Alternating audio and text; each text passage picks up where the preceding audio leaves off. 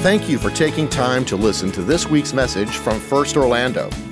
You can find even more content, including video archives of this and other past messages at firstorlando.com.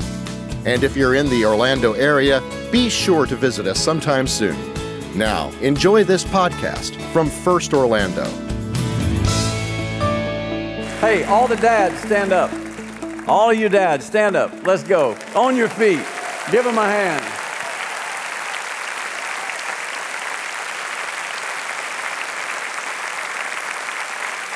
Man, it's so good to see you. You can have a seat. I hope you have a great day and the Lord blesses you today. How many of you dads are adoptive dads or fostering dads? I want to see you stand up because you're doing something that makes an incredible difference. Thank you. In the balcony? Yes. Man, thank you guys so much. Beautiful example of our Heavenly Father. Now, for some of you, this is the first time without your dad, meaning your dad passed recently, and maybe this is the first Father's Day. And really, it might not be the first, but your dad's gone. I woke up this morning and I walk around on Sunday mornings and pray with Rachel. And when I leaned over her to pray with her, my wife, if you don't know who Rachel is, I want to make sure you know it was my wife. And as I was praying for her, I started praying, thank you, Lord, for our dads. Lost mine in 2009. She lost hers about that same time, and a little later in the year. And you never get over that. You miss them, and especially on a Father's Day. So, hey, I feel your pain. I'm glad you're here, and I'm glad we're here to celebrate. Now, some of you didn't have a good experience with a dad. Let's be honest. This is not all, roses and just wonderful thoughts. It's tough. Because unfortunately, some grew up with dads that were rough, demeaning. You never heard them say, well done, great job. You can never get it right. You can never do enough.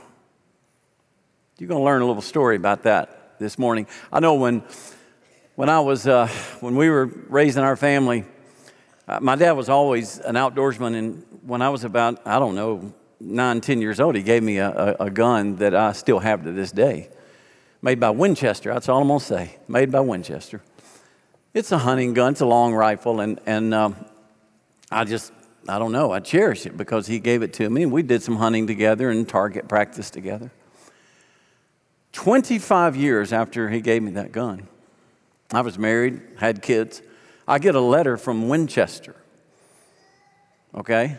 And the Winchester Corporation said, David, we understand that you own one of our products, and they named the model number, and it was exactly that model number. And they said, we regret to inform you, but that gun has been recalled. And I'm thinking, I've had this gun a long time. Maybe it's just a screw that comes loose or a sight that doesn't stay accurate. No. There's a firing pin problem with that gun. And that gun has been known to go off randomly. Now, I've had the gun 25 years. Winchester, help me here. Man, there are times a recall is very important, right? As a dad, I wish I could have some recalls. As I look back over my journey, I made some mistakes. If I could do it again, I'd get it right the second time. By the way, I heard about one of the car manufacturers is coming out with a new model. They're calling it the Amnesia. And it's the only one they can't recall. So I just thought I would throw my one dad joke in the mix on Father's Day. There you go. If there was ever a father that could have used a recall, we're going to look at his life. His name was King David. And I'm going to ask you to listen to the story. I don't want you, it's in the Bible. I'll give you the text. It's in 2 Samuel. It goes from about chapter 13 through chapter 18. There's a whole lot of stuff there. But I want to tell you this in a story form. Because I want you to know how I would summarize the story of David and Absalom. Absalom was one of his kids. By the way, how many sons did David have? Anybody know? I see some going 2, 3. How about 19? 19. You know how many total children? Most scholars believe David had 27. So let's just say David was well acquainted with the women in his life. That's all I want to say. So he was not a perfect example. And that's why I love him. Because on this one, he didn't get this one right either. He had a son named Absalom. And if I could describe the story of Absalom in one sentence, I would say this: too much king, not enough dad. Too much king, not enough dad. So his story starts, obviously, with David having kids. Obviously, they were a bunch of them. One of them was with Bathsheba. We know that story because that's when he saw the woman on the rooftop and he lusted after her and he wanted to go to bed with her. And so he arranged it, and sure enough, he did. That child that she conceived that night didn't live, but she became part of one of his wives. For some reason, I believe that is a part of it. David's household had strife from then on. In fact, it may be one of the reasons God wouldn't let David build the temple. He wanted David's son Solomon to build it. But David's household had strife. He had a daughter named Tamar. Evidently, David was a very nice-looking guy. I mean, most Davids are, right? I mean, wouldn't you agree? Evidently, he was a very nice-looking guy because his children were really nice-looking. There was a daughter named Tamar that was absolutely beautiful. And she had a half-brother, one of David's sons, named Ammon. And Ammon just lusted after her. Man, she drove him crazy. And he thought, I'm going to find a way to get in and have sex with her. I mean, that was his goal. I'm going to rape my sister. And he did. So look at this text about that moment. And her brother Absalom said to her, has Ammon, your brother, been with you? So Absalom is another brother, half-brother, but he loved his sister Tamar. Has Ammon been with you? Now hold your peace, my sister. He's your brother. Do not take this to heart. In other words, don't let this destroy you. So Tamar lived a desolate woman in her brother Absalom's house. He took her in, and she lived with him. And when King David heard all these things, he was very angry. Well, good for you, David. That ought to make you upset. But guys, it's not enough to get upset. What do you do about it? What's the next step? Getting angry doesn't really accomplish a lot. And so David got upset, but Absalom spoke to Ammon, neither good nor bad, didn't want to talk to him, for Absalom hated Ammon because he had violated his sister Tamar. So there we go. Now in the household of David, there is a son named Absalom. He's going to kill his brother. And sure enough, he does it. He sets it up, everything works perfectly, devises a scheme, and he's able to kill his brother. Now, when he killed his brother, the only thing Absalom could do was run. And the Bible says he fled. And Absalom fled and went to Geshur and was there 3 years. Where's David? Why didn't he go to his dad and say, Dad, I'm messed up, man. This is going on and I couldn't stand it and you didn't do anything. David wasn't there. Watch this. So David, after a little bit of trickery, not really trickery, but they were trying to convince David, bring him back. Bring Absalom. He's your son. Bring him back to Jerusalem. Okay. So he does. So Joab, who he is the captain of David's army, the king's army, arose and went to Geshur and brought Absalom back to Jerusalem. Good.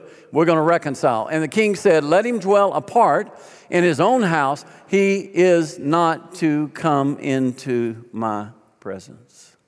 You're kidding me. When he needed a dad, David says, I don't want him in my presence.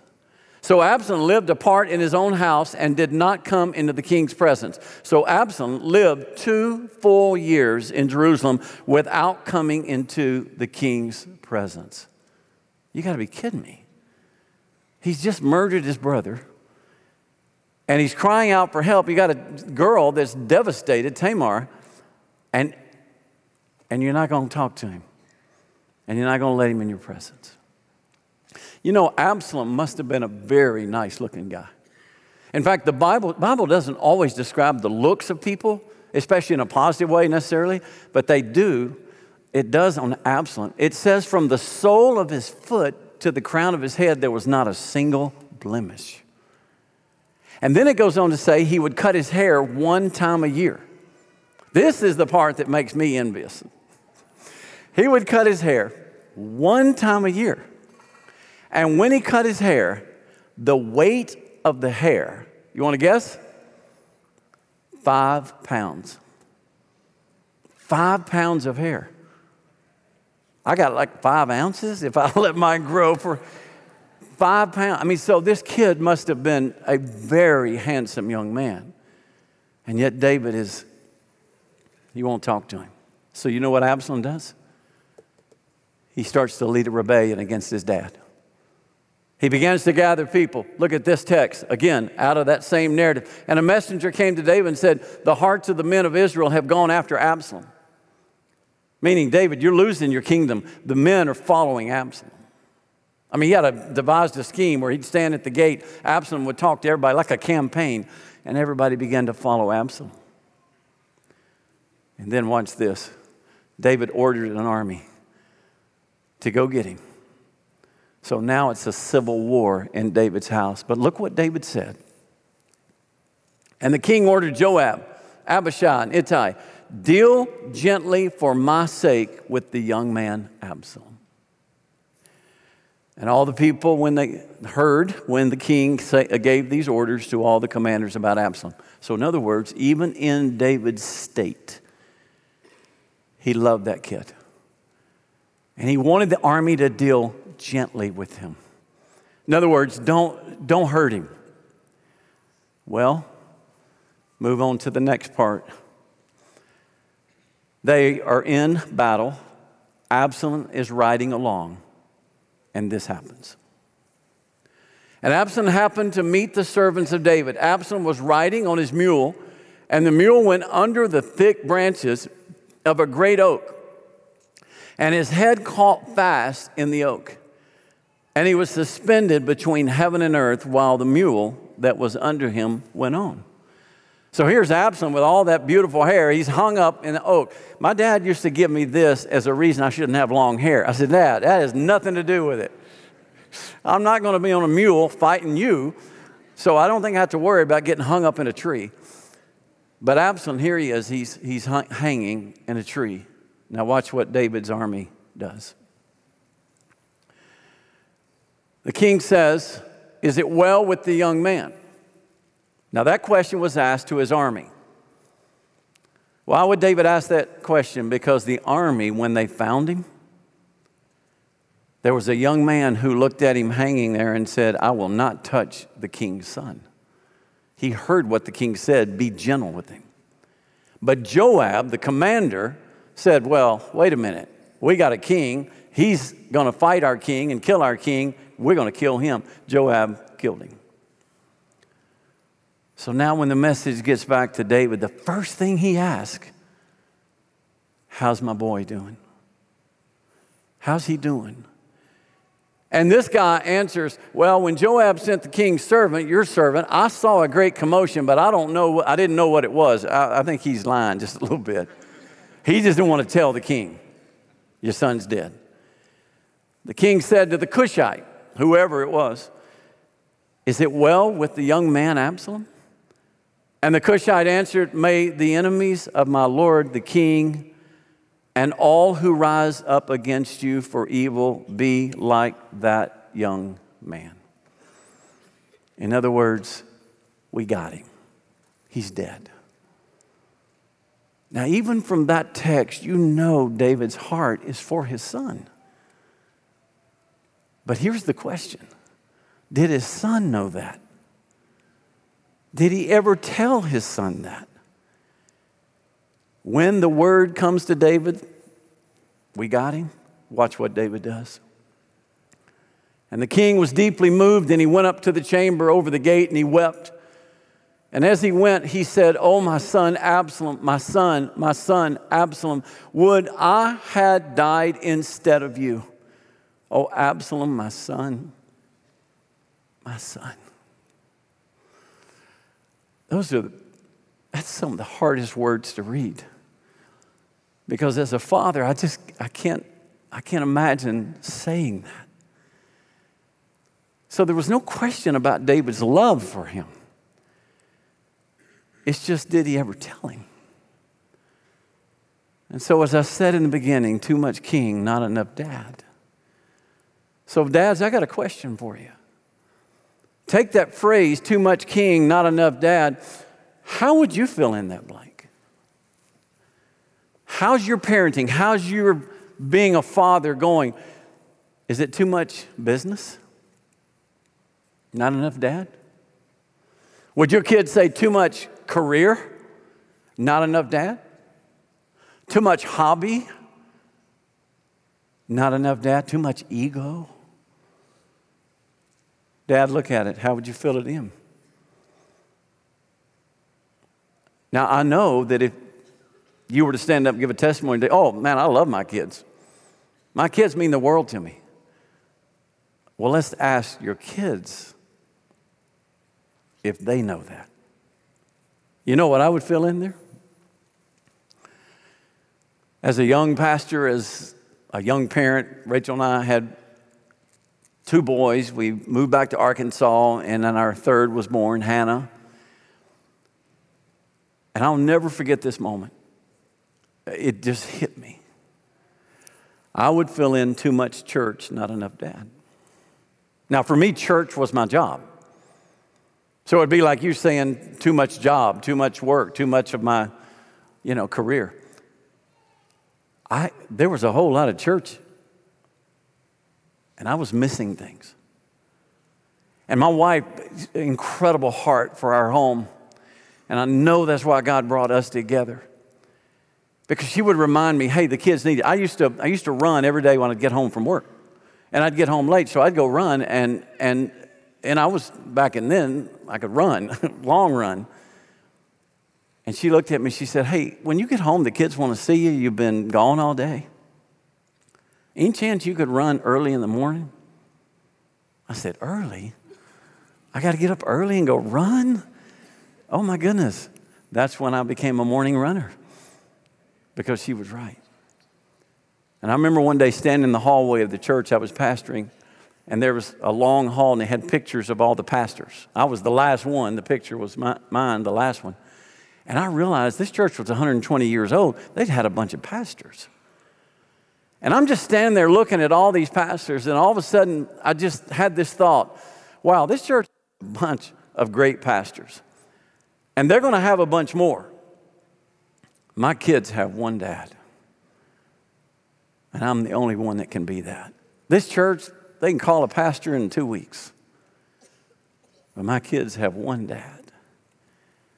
And I just remember standing there saying, God, help me to be that dad. And help me to make sure it's not too much church and not enough dad. And I started saying no to committee meeting. I started saying no to things. Why? Because my kids had a ball game. I started saying no because my kids needed something, or we had a plan, or we had a family time. I just want you to face the fact, Dad, that it's real easy for all of us to be a king and not a dad. And so, David, if I could sum up just a couple of simple lessons. Number one, when Absalom needed a dad, he got a king. When he needed to talk to David, David wasn't there. He couldn't even see him. When there needed to be some encouragement, when there needed to be some kind of support, there was none.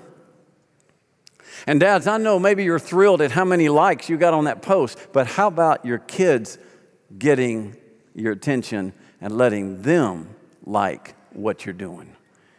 How about being more concerned about their likes rather than all the likes in the world? What about followers. I've been in the president's dads. Oh, I got this many, especially pastors. I got this many followers. I got this many followers. Hey, guys, I got 3 followers, and I'm going to be the best dad I can be for those 3 followers.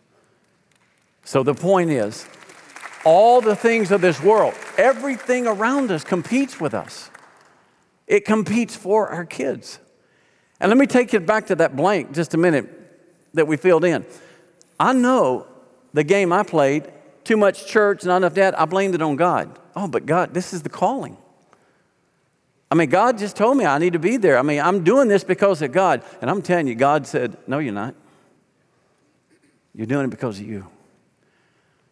Guys, don't ever blame God for the lack of being a dad, because I'm telling you, if you could talk to him and hear him right now, he would tell you be a father like he is a father. And be there for your family. But I was listening to those voices out there, and I was even blaming my lack on him. When David needed to be that dad for Absalom, he wasn't. And by the way, when Absalom needed a father, what did he get? He got an army, the king's army. Now, there's no doubt David loved Absalom. It's just that he never heard it. And do you know this devastation that brings? Well, you see the end of the story. Absalom's gone. It didn't have to be that way. And some of you guys have lived without the support of your dad, without the love of your father, without hearing him say, I'm proud of you. I mean, I've talked to guys, countless guys who said, I never heard my dad say, I love you. Never heard my dad say, I'm proud of you. I mean, you work your tail off. You do everything you can, and just waiting. They're gonna really like this. And they find something. I want you to meet somebody that when he sat with me and told me a story, I was blown away, and I was so moved by him. First time I met him, he was with Michelle Williams. In fact, I introduced them. They were together one Sunday here. And the more I sat with them and the more I talked with him, just something about him. And so he came back, and we had a time, just the 2 of us together. I think you're going to really appreciate his story. I want you to welcome to the platform Chad Johnson. Chad, come on up, man.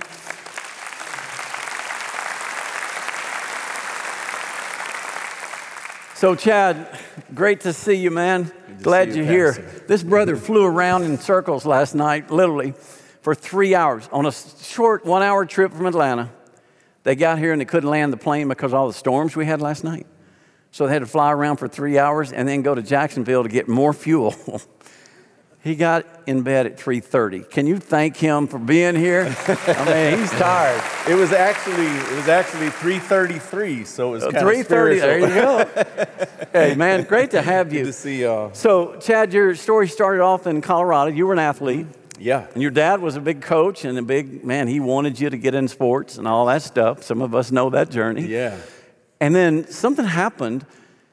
As you were an athlete, you got introduced or invited to go to an FCA camp. Tell us about that. Yeah, so I grew up in small town Colorado, up in the mountains, Dolores, Colorado, a town of 2,000 people. Grew up in a great family. It was probably as perfect as you can imagine without Jesus. We just didn't go to church. My grandfather would get me and my brother, and we'd go fishing on Sundays. So Grandpa Jim would take us fishing on Sundays. But when I was 13, my parents got a divorce. And when trauma hit and when life hit our family, we just had nowhere to turn. And so, as you can imagine, my family fell apart. And I found myself as a teenager, broken, trying to bear the burdens of my family. Buried myself in sports. Sports was kind of like an arc for me. It carried me over a lot of the issues of a teenage life, kept me focused. But God had plans for me. I had never been in church. I'd never opened a Bible, never heard the gospel in my entire life. And when I was 17 years old, I got invited to go to a football and basketball Fellowship of Christian Athletes sports camp. I was there to go play ball. I was there to, whoop people on the basketball court and break some ankles. But at the end of the day, Jesus had other plans, and I got handed a Bible, and I got handed a Bible by people that I looked up to and really looked at in my life. And I heard the gospel preached for the first time. Wow. Gave my life to Jesus that night. Amen. And it's never been Fellowship of Christian Athletes, man. It's a great ministry. We got a lot of guys that are connected, a lot of young ladies that are part of FCA as well. So you became a Christian. Now, what then happened? What were the steps that God used to bring you into ministry? Yeah, so it was so interesting, Pastor David, because I was so unchurched that I didn't even know you were supposed to go to church. I got a Bible, an FCA Bible, and it had a little like where to find help when, and it had little things that were related to athletes, and I would just look every single night in my Bible about what I was going through as an athlete or as a young teenager that moment.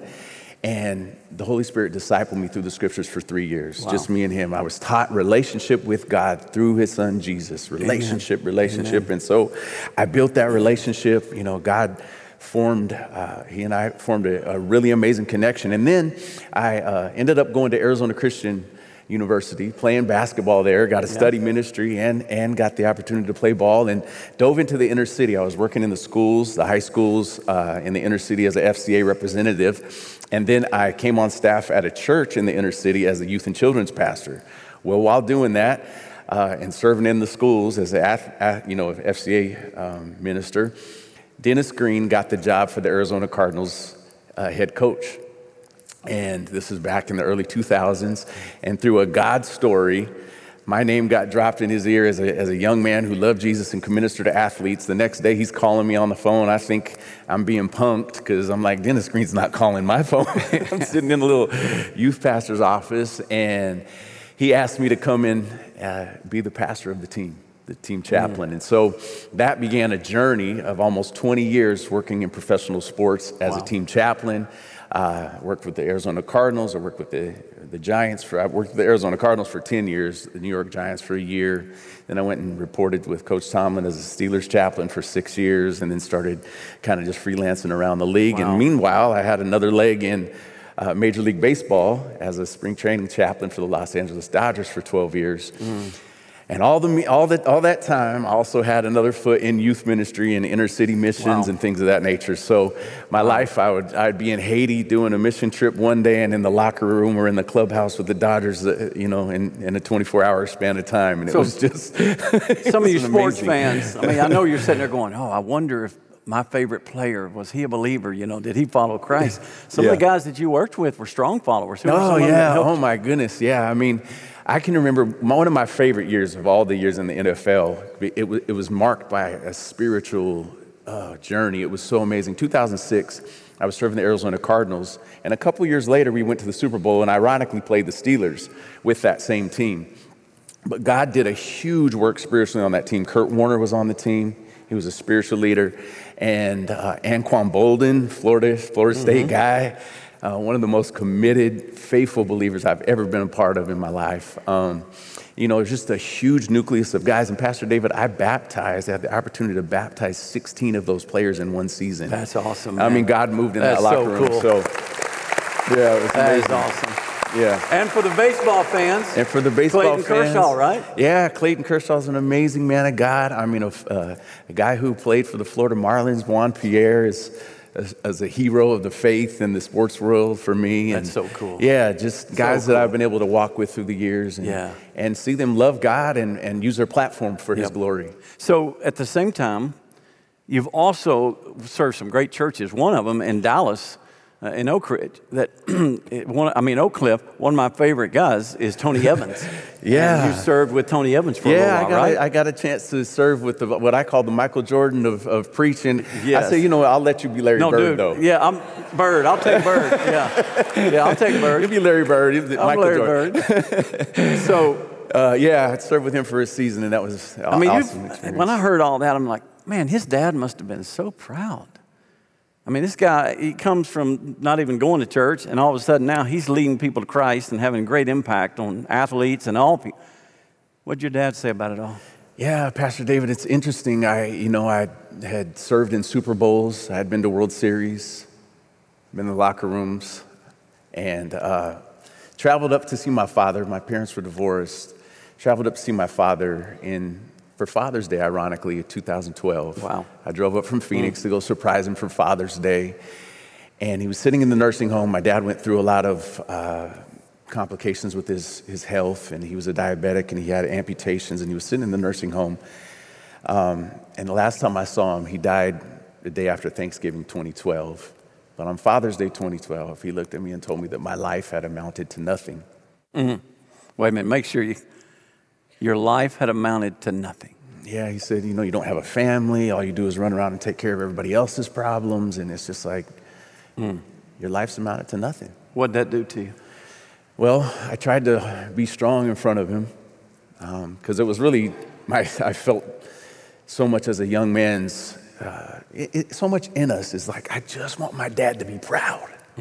Like that was just a driving force of my life. And I prayed for my dad from the day I was saved, for 17 years. And I looked at him and he had rejected the gospel so many times and he was wounded in his heart. And I just ran around the corner of the nursing home and I curled up in a private corner and I just cried.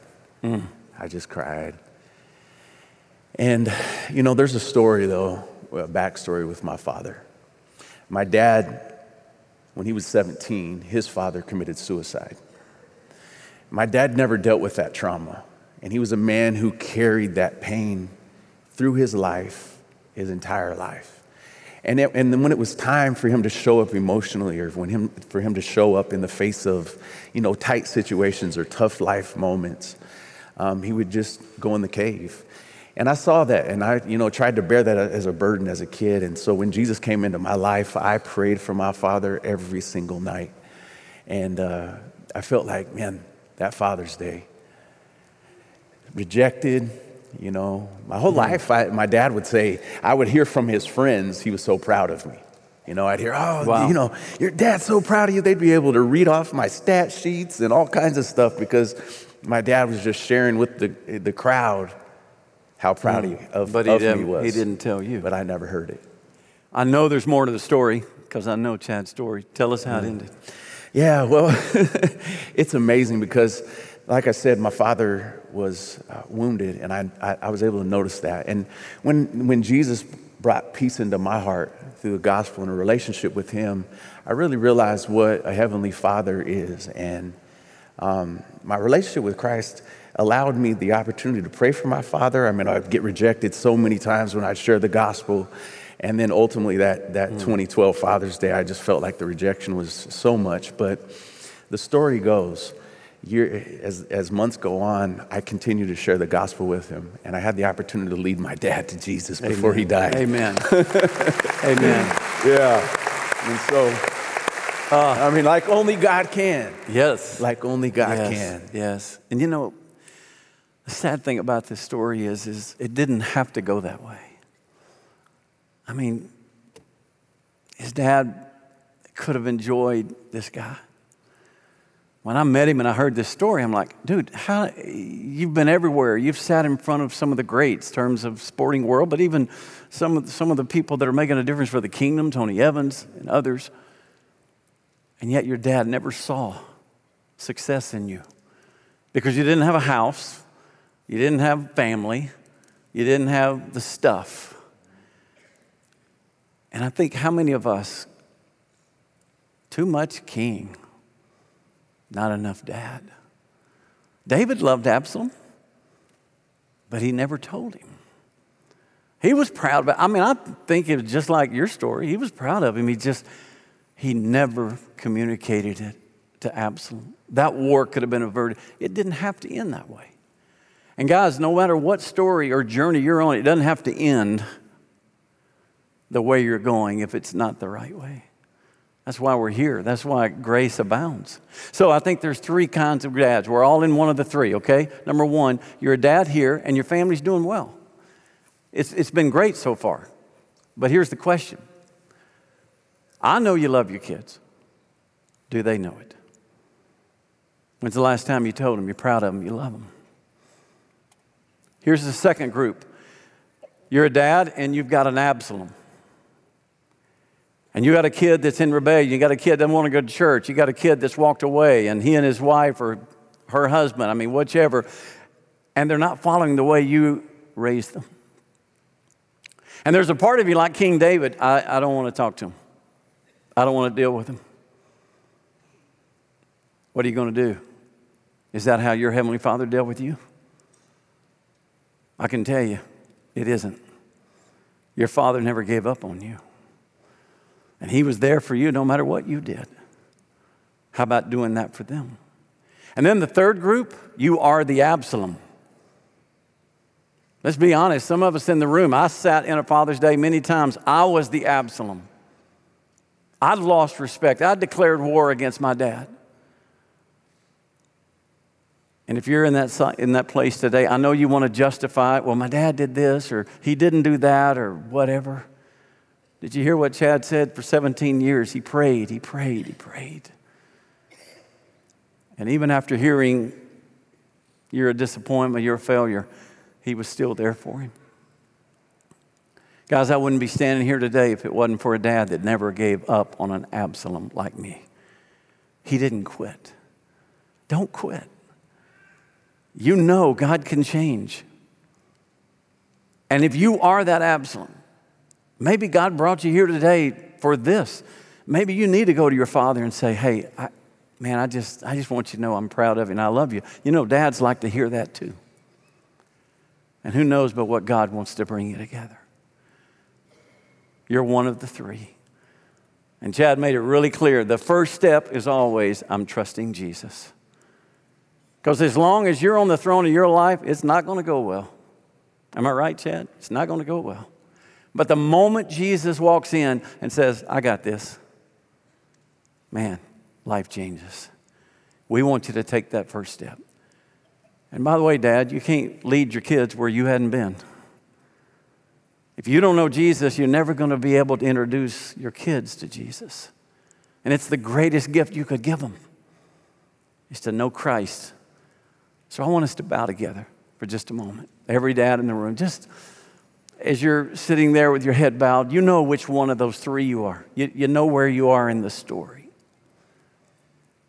So would you just talk to him right now? And if you've never put your faith and trust in Christ, I want to lead you in a prayer. I want you to call on him today. I want Father's Day 2023 to be one of the greatest days ever. For Chad, it was one of the most hurtful days in 2012. But we're going to make this Father's Day one to remember forever. I want you to tell him, Jesus, I love you. I don't know a lot about you, but I believe you are the Christ. You are the Son of God. And Jesus, I believe you came to this earth to die for my sin. And I want to follow you. So Jesus, today, come in my life. Take control. And I'll follow you the rest of my days. And dads, I believe if you prayed that or anything like it, he heard it. He did it. And now you're going to see a change. May take time, but you're going to see a change. Maybe if you're one of those dads that you've already done that, but it's just time to be restored to your family. Maybe time to realize you can't fill in the blank too much anything. It's got to be you were enough, Dad. And maybe your prayer is just, God, help me to be that dad. Lord, thank you for David. And God, can I just thank you for putting this story in the Bible?